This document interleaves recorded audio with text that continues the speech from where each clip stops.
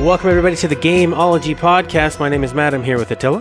Hello there. This is episode 5. We're talking about remakes and remasters, a very important issue now, as we've seen with all media where everything is being rebooted, old ideas are new again, nostalgia is king, it's raking in the money. If you're listening to this when we record it, you'll have seen that Call of Duty Modern Warfare Remaster was just announced to great acclaim, and they are forcing people to, at least right now, buy the game they want you to buy, Infinity Warfare, and then you get that bundled in. So that's going to cost an extra $30 or $40. So, Attila, what are your thoughts on remakes and remasters? So the reason we're calling it remakes and remasters is because we're talking about two similar but related concepts here. The remaster is like the game has been updated, perhaps like an HD remaster. That means like a simple like surface level recreation of the game. And then there's the actual like ground up remake of the game where some like fundamentally different things are happening. The mechanics have been retuned, the game's been rebalanced, anything like that. And that's a much more significant change to the game. So yeah, you were mentioning this newest Call of Duty game. Like I actually haven't heard all that much about it. Would you say this qualifies as a remake or a remaster? Well, they originally called it a remaster, an HD remaster. I think that's just a very sexier name, but looking at some of the screenshots they've shown, it looks like they've actually gone in and recreated a lot of the original scenes, whereas a remaster, in my definition, is just sort of taking something, buffing it up a little, shining it up a little, but working with the original material, whereas I think they're working with the original design, but it looks like they've gone in and sort of redone it. Yeah, okay. So like when Nintendo created the recent Wind Waker remaster, it's remake. It's kind of hard but to I would call that a remaster. Yeah, it's a remaster. Yeah, because I feel like they just reached a little bit further into that game than there are some games that are just like as I said, the sort of art layer dropped over top, like the HD remaster, whereas Wind Waker actually retooled a couple things about like the way that the controller input was completely different, the way like you equip items, everything with the Wii U gamepad is completely different. You've got the addition of the faster sail to get around the game faster. They changed the infamous Triforce quest to make things go a bit more quickly, and yeah, so that's why I say it's a bit more than just a remaster, but it's hard to say whether it necessarily qualifies as much of a remake. I don't know. I guess it's a bit I think we're talking about two different things. When it comes with Wind Waker, I would say that graphically, I would call that a remaster because they just sort of touched it up. But in terms of gameplay mechanics and control schemes and all that was remade in a way. But you know, if you look at like a port of a game over to PC, that's basically what they're doing there. It's, you know, you're just remapping the buttons, and hopefully you're letting people remap and rebind the keys as well. Yeah, I think that's like control and input is probably one of the key reasons why you would like remake or to a lesser extent remaster a game, just because control paradigms shift over time. Like you have the sort of early Command and Conquer games that I used to play, where you would like left click and drag to select units and then left click to designate where they move. Whereas the standard in Starcraft now is to like left click is selection and then right click is designate move or designate attack. And going back to try to play those old Command and Conquer games, because even the new Command and Conquer games have that same like left click to select, right click to place or move or whatever. Going back to try to play those original Command and Conquer games, it's so hard to fight the instinct. Like you 9 times out of 10, I just keep doing the wrong input because I'm just trying to go off of what I'm familiar with is what the way the games work now, and it just doesn't gel. Yeah, they've sort of used it almost seemed kind of silly that they didn't even use the second mouse button. You didn't really need it at the time. I don't think anyone was really confused with it. Maybe, yeah. It's not that they didn't use it. It's just like right click was deselect. Oh, I see. So it's sort of a totally different mythology behind it. I mean, to me, that sounds actually pretty useful, being able to deselect. But I guess now in the new setup, I haven't played a lot of modern stuff. So is it just left click is deselect as well? If you click on nothing? If you click on nothing, you can deselect. In StarCraft, you actually can't deselect. You always have something selected. Now, is that ever a problem? I guess that doesn't sound like it would ever come up as an issue when you're playing. Yeah, I mean, because if you still know that you have something selected and then you are like right clicking to actually do anything, if you left click, I suppose the only time it could become an issue is when you, I don't know, because like if you're right clicking but you expect nothing to be selected, then you know that you still have things selected because you still see like its unit profile like appearing in the hotbar. So it's never that you don't have the feedback, the information. You should know that you still have something selected. Okay. It's obvious. I mean, we're not here to like sort of debate the merits of like controlling an RTS. More that it, like you say, it's shifted with the paradigm of how people play games. Yeah, and it's obviously, I'd say for the most part, it seems to have worked out in that way, and that's the way everybody likes it. No one complains. It's the way that when I went back and played some of the older Uncharted games, and we used to put all the firing buttons on the bumpers or the L1, R1. Yeah, and now they're standard. It's on the triggers. And if you go back even further, we used to have the fire buttons on the face buttons. Yep. And that was, that made a lot of sense. You go back and play like an older, we saw it in the Metal Gear Solid series where the square button used to be the fire and then it moved on. And I think that when I look at the controller and the control configuration, it's almost like the original Nintendo controller was perfect, and the Super Nintendo in that you could just use a thumb, you press down on one, and you leaned over to hit the other one. And now they've realized that that's what people have, where your thumb now has to control that right thumbstick at all times. So it had to switch over to the shoulder buttons. But that's getting more into controls. We're here to talk about remakes and remasters. Well, I think it's an important part of the remakes and the remasters. Like part of the reason why some of these games, what they benefit most from when they are remade is when the controls are brought in line with the sort of modern standard. But I guess it sort of begs the question, should you be remaking and re-releasing the game every time the control paradigm shifts? Or should you be trying to design an interface to the game which is more universal and something that helps people get familiar with whatever it is at the time? Or should you be just offering ultimate customizability and allowing players to completely rebind and alter their control scheme so that they can bring it in line with whatever era they're most comfortable with? Well, I immediately think of Resident Evil, and a lot of people look back at the first two games and they think, oh, tank controls, these are awful. But really, for the technology of the game, where it's these fixed camera angles, and as your character traverses a certain amount, the camera switches over, and now the perspective is completely changed. I think tank controls make the most sense, and you've seen an evolution of that in some games where they'll give you a few seconds to switch over. Like they'll keep you moving on that same path, and then you have to find another one, or they'll keep it until you input another in the direction. But I don't think you need to change a game and remake it. I don't think a game needs to be remade just because there's new controls for it. No. I think that personally, it's all about if you want to keep a classic alive and you want to bring it forward onto new consoles. And really, a lot of it is about graphical visuals. So can I move on and talk about graphics? Yeah. Or did you? Okay. Now, one that really stuck out for me was heading back. I had a friend over and we were like, let's just play the crap out of Mario Karts. And he had a GameCube. Actually a Wii, but we put a GameCube game into the Wii. Yeah. I don't know if this affects the fidelity of it all. We hooked it up to an old CRT TV, and because I know that a lot of people say, well, you have to play on those, otherwise the bigger HD TVs and the screens we use now pixelate the crap out of them. And we played the GameCube version of it, and I was shocked at what it looked like. And I think that when you grow up with it and you don't know anything else, it looks fine. But it's like going back and watching old TV from the 70s, the 60s. Basically, anytime color got introduced into TV, it was blurry as crap. It was horrible. Even stuff in the 90s. And now, like standard definition as opposed to HD TV, you almost can't unsee HD once you've seen it. It was fun. The gameplay still held up. The controls were great.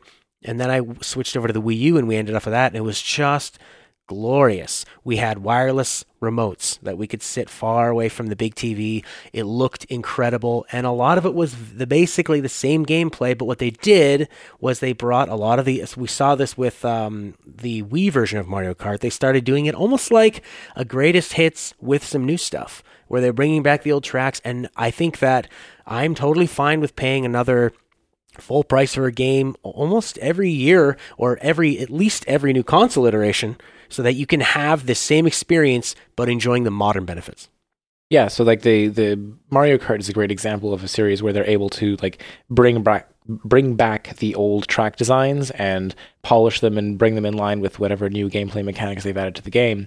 Because really, any sort of game, especially of the like, I mentioned this in one of our previous episodes, any game of the sort of like PlayStation 1, N64, original Xbox era, any of those games that strive to be photorealistic at the time are really hard to look at nowadays. Like it's laughable looking at the faces in Metal Gear Solid. And they're incredibly polygonal, and you get a suggestion of what the characters are supposed to look like, but ultimately it's just, oh man, you could really do well with seeing those brought back to life with like newer models or newer textures. And those would have to be completely remade. Yeah, exactly. Because like modern games are now sort of designed with some forward thinking in mind. Like they design like super high resolution textures with like the top end PC games version in mind.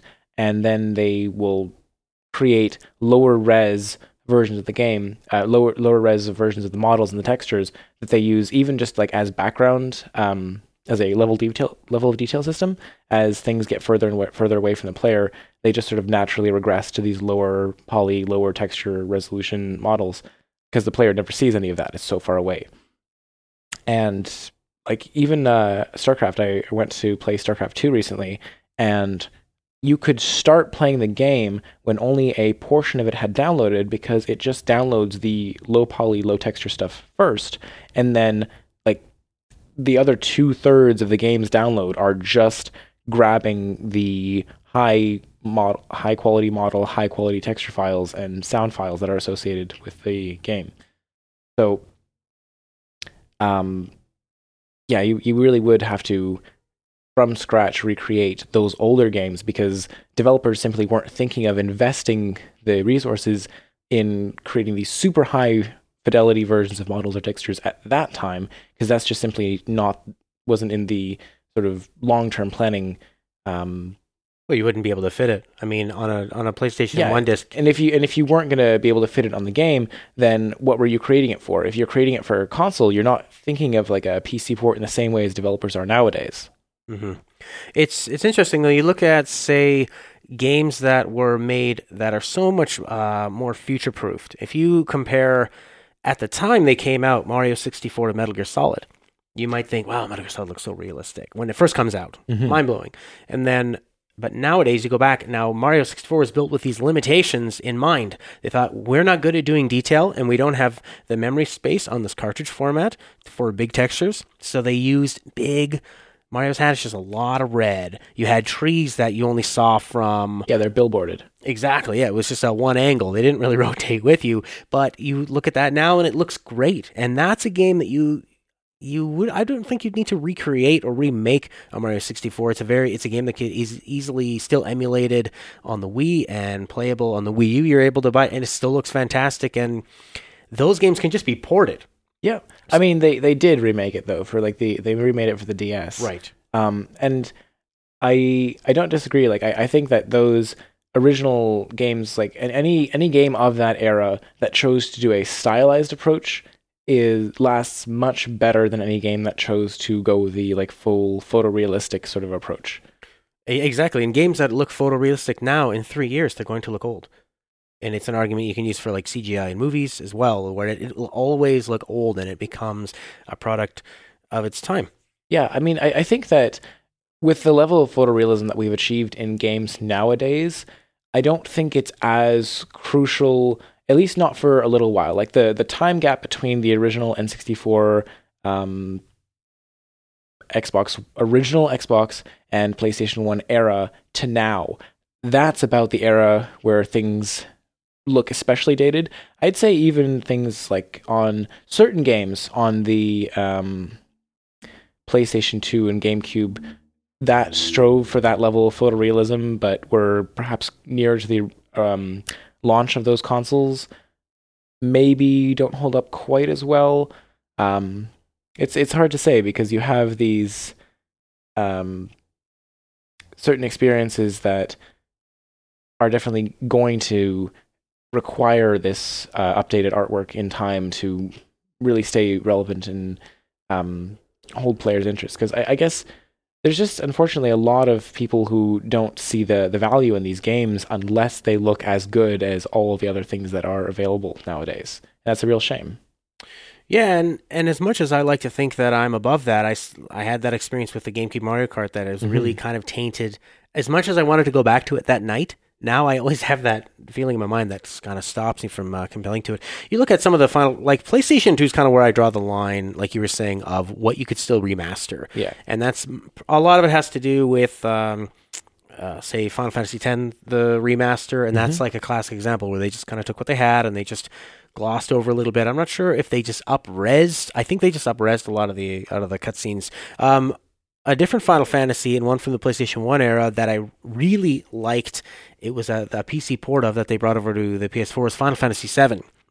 What they did was they took the character models. I don't know if they redid them. They look a lot smoother, less jaggy, but they kept the pre-rendered backgrounds the same because you would essentially have to recreate the entire game, which, as we're seeing now with Final Fantasy VII Remake, to do that, you might as well just redo the whole thing because it's going to take so much. I loved that one because it preserved a great game. It preserved the original experience.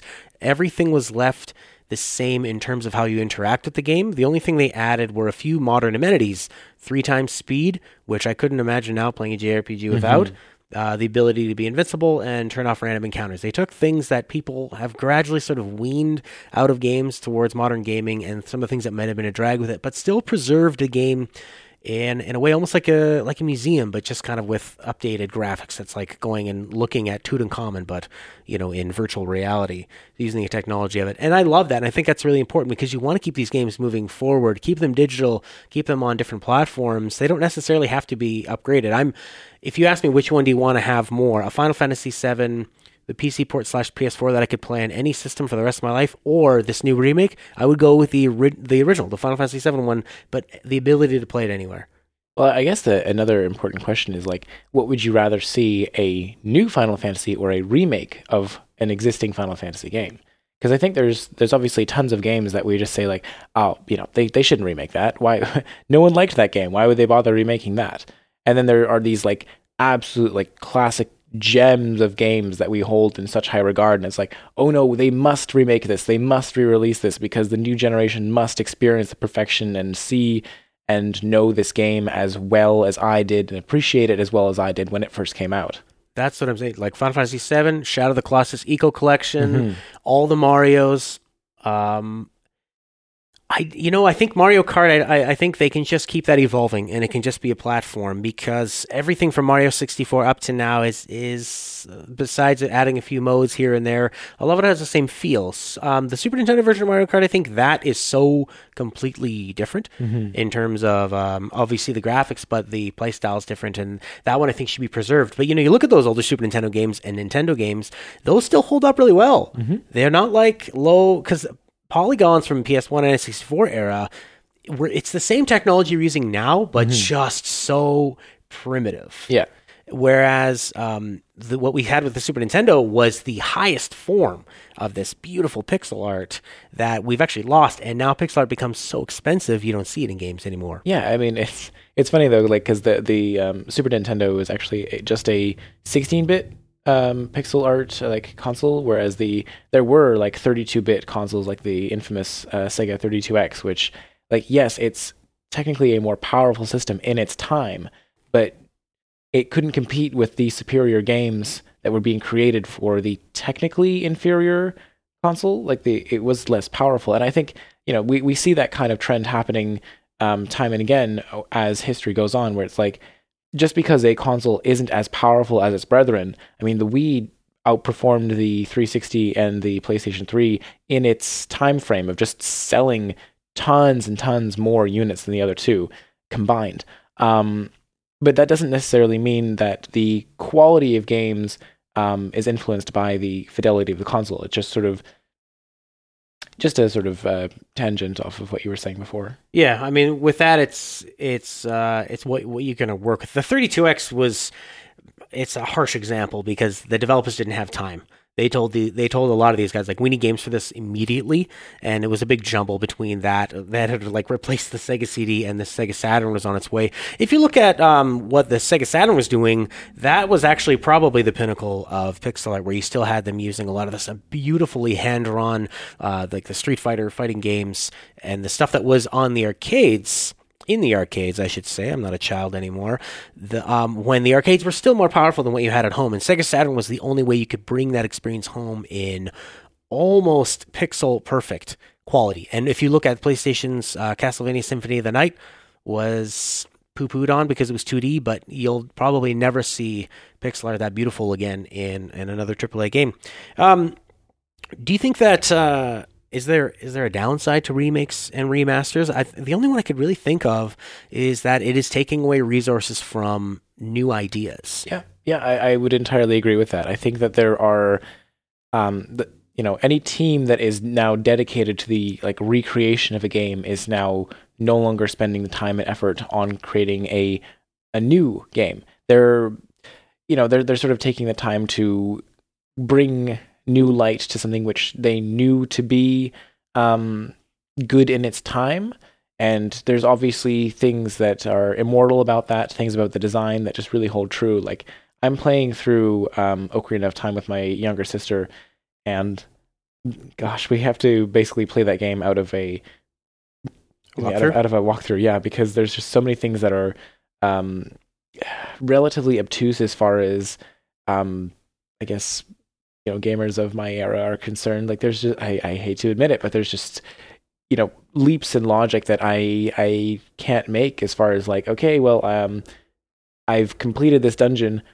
Where do I go now? When you're supposed to go up and see the Gorons, there's very little information on what you're supposed to do there. It used the old logic of just try everything everywhere, but it didn't quite fit because the game was so much bigger than before. Yeah, and that's one of the occurrences where a remaster of Ocarina of Time, remake, using my own terminology here, of Ocarina of Time could do really well, because there are so many things about this game that are just fantastic and that you do want to preserve. But when you're bringing it into this modern era, you can bring it in line with modern expectations. And that, if people complained about Navi being too much of like a, hey, listen kind of thing, or Fi, people from Skyward Sword, people really hate on Fi for just like spouting redundancy at you, like, and I can understand why people don't like that, but having played Skyward Sword again with my younger sister weeks apart, and being able to like just pull up Fi and say like, what was I doing again? Because I honestly don't remember. It was weeks the last time when I played this game. So having a companion who can remind you of what you're supposed to be doing, very helpful. Whenever Fi would like pop up and say like, oh, Master, a giant tentacle has like burst out of the ground, it's like, yeah, I noticed. So that part of it is not necessary, but in terms of like giving that player the accessibility of saying, yeah, here's where you should be going. Go in this general direction, or talk to this person. This is what you should be doing now. That kind of just sort of immediate, basically, it keeps the guide inside the game, and it means you never need to break out onto a second screen, or, in the old days, flip through a book to find out what you were supposed to be doing. That happened with me the first time I had ever played Final Fantasy VII, and even like a couple days apart. No, there was one section where it was, what's the next town you're supposed to go to, and they wanted to have this open world exploration, but really there was a very strict order of where you're supposed to go, because you were limited by where you could actually travel in the cars, and it was a lot of frustrating moments, and not knowing where that was, and not having a walkthrough or the internet at the time to consult, it meant a lot of frustration, and and what made it even more frustrating were random battles every like 30 seconds. So if you're going the wrong way and you realize you got to double back, then it's like, oh, after every time. So reload your save. Exactly. So it's, well, then you keep but then they draw you in with that experience. But that's JRPGs. So I guess we're kind of hitting that. I'm a big fan of these remakes and remasters because I think that they need to be preserved, these incredible experiences. And if you are able to improve them, slightly. Like I'm talking, like you said, just gently show people where they're supposed to go. You're just trying to help them. You want to improve it in a way that helps people complete the original experience. Exactly. You want them to experience the game, and you want to help them like experience it in the way that they might not be used to. There's certain things that maybe certain players can't make certain leaps of logics that either the developers or the players of that era were more willing to think along certain lines. And yeah, you just, I shouldn't say you can't expect that of the player, but it certainly helps to be able to refer to these things rather than not having them at all. Now, yeah, I guess it's. I was thinking, like, does it take away ideas? And I think that the take away resources from new ideas. And I mean, I can't speak for developers, and you're an indie developer yourself. And I guess I feel like there are plenty of other games out there now with Steam, with Xbox Live Arcade, and with Sony's emphasis on indie games. I feel like we're getting a healthy amount of new ideas, and I think that putting some of the resources from these AAA titles into preserving the older games, I think it's a worthwhile venture, and I think that those games need to be played and need to be updated. It's a huge jump when you take a game that is so old that it needs to be fully recreated, and in that, I think you really need to judge, is it worth the amount of time and resources and taking away from a new idea to completely remake it? I am thinking Final Fantasy VII Remake, the amount you need to do to change this. I personally think, why is that not just a new game? Like, yeah, that's gotta cost hundreds of millions of dollars. It's right up there with the new Final Fantasy title, but you're trapped with this old story that has already been told, and that is still very, very playable with the PC port of the Final Fantasy VII. I think that's the only time where I draw the line. I go, that is such a crazy remake. Just tell a new story, let someone else express themselves, use the years that we've had, not only for interface UI, but use the years we've had to learn how to tell stories in games and tell a brand new story. Put those resources in a Final Fantasy 15 and make that a better game.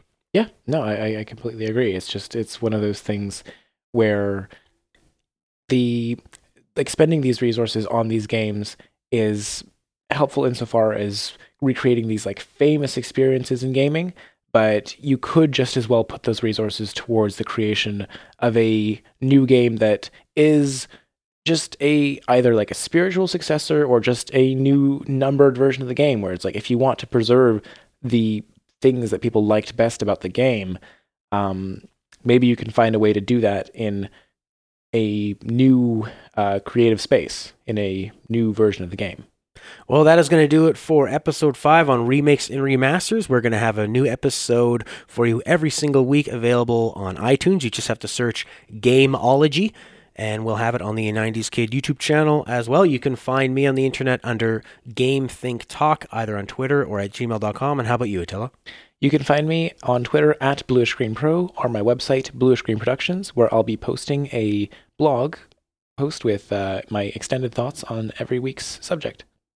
Bye for now.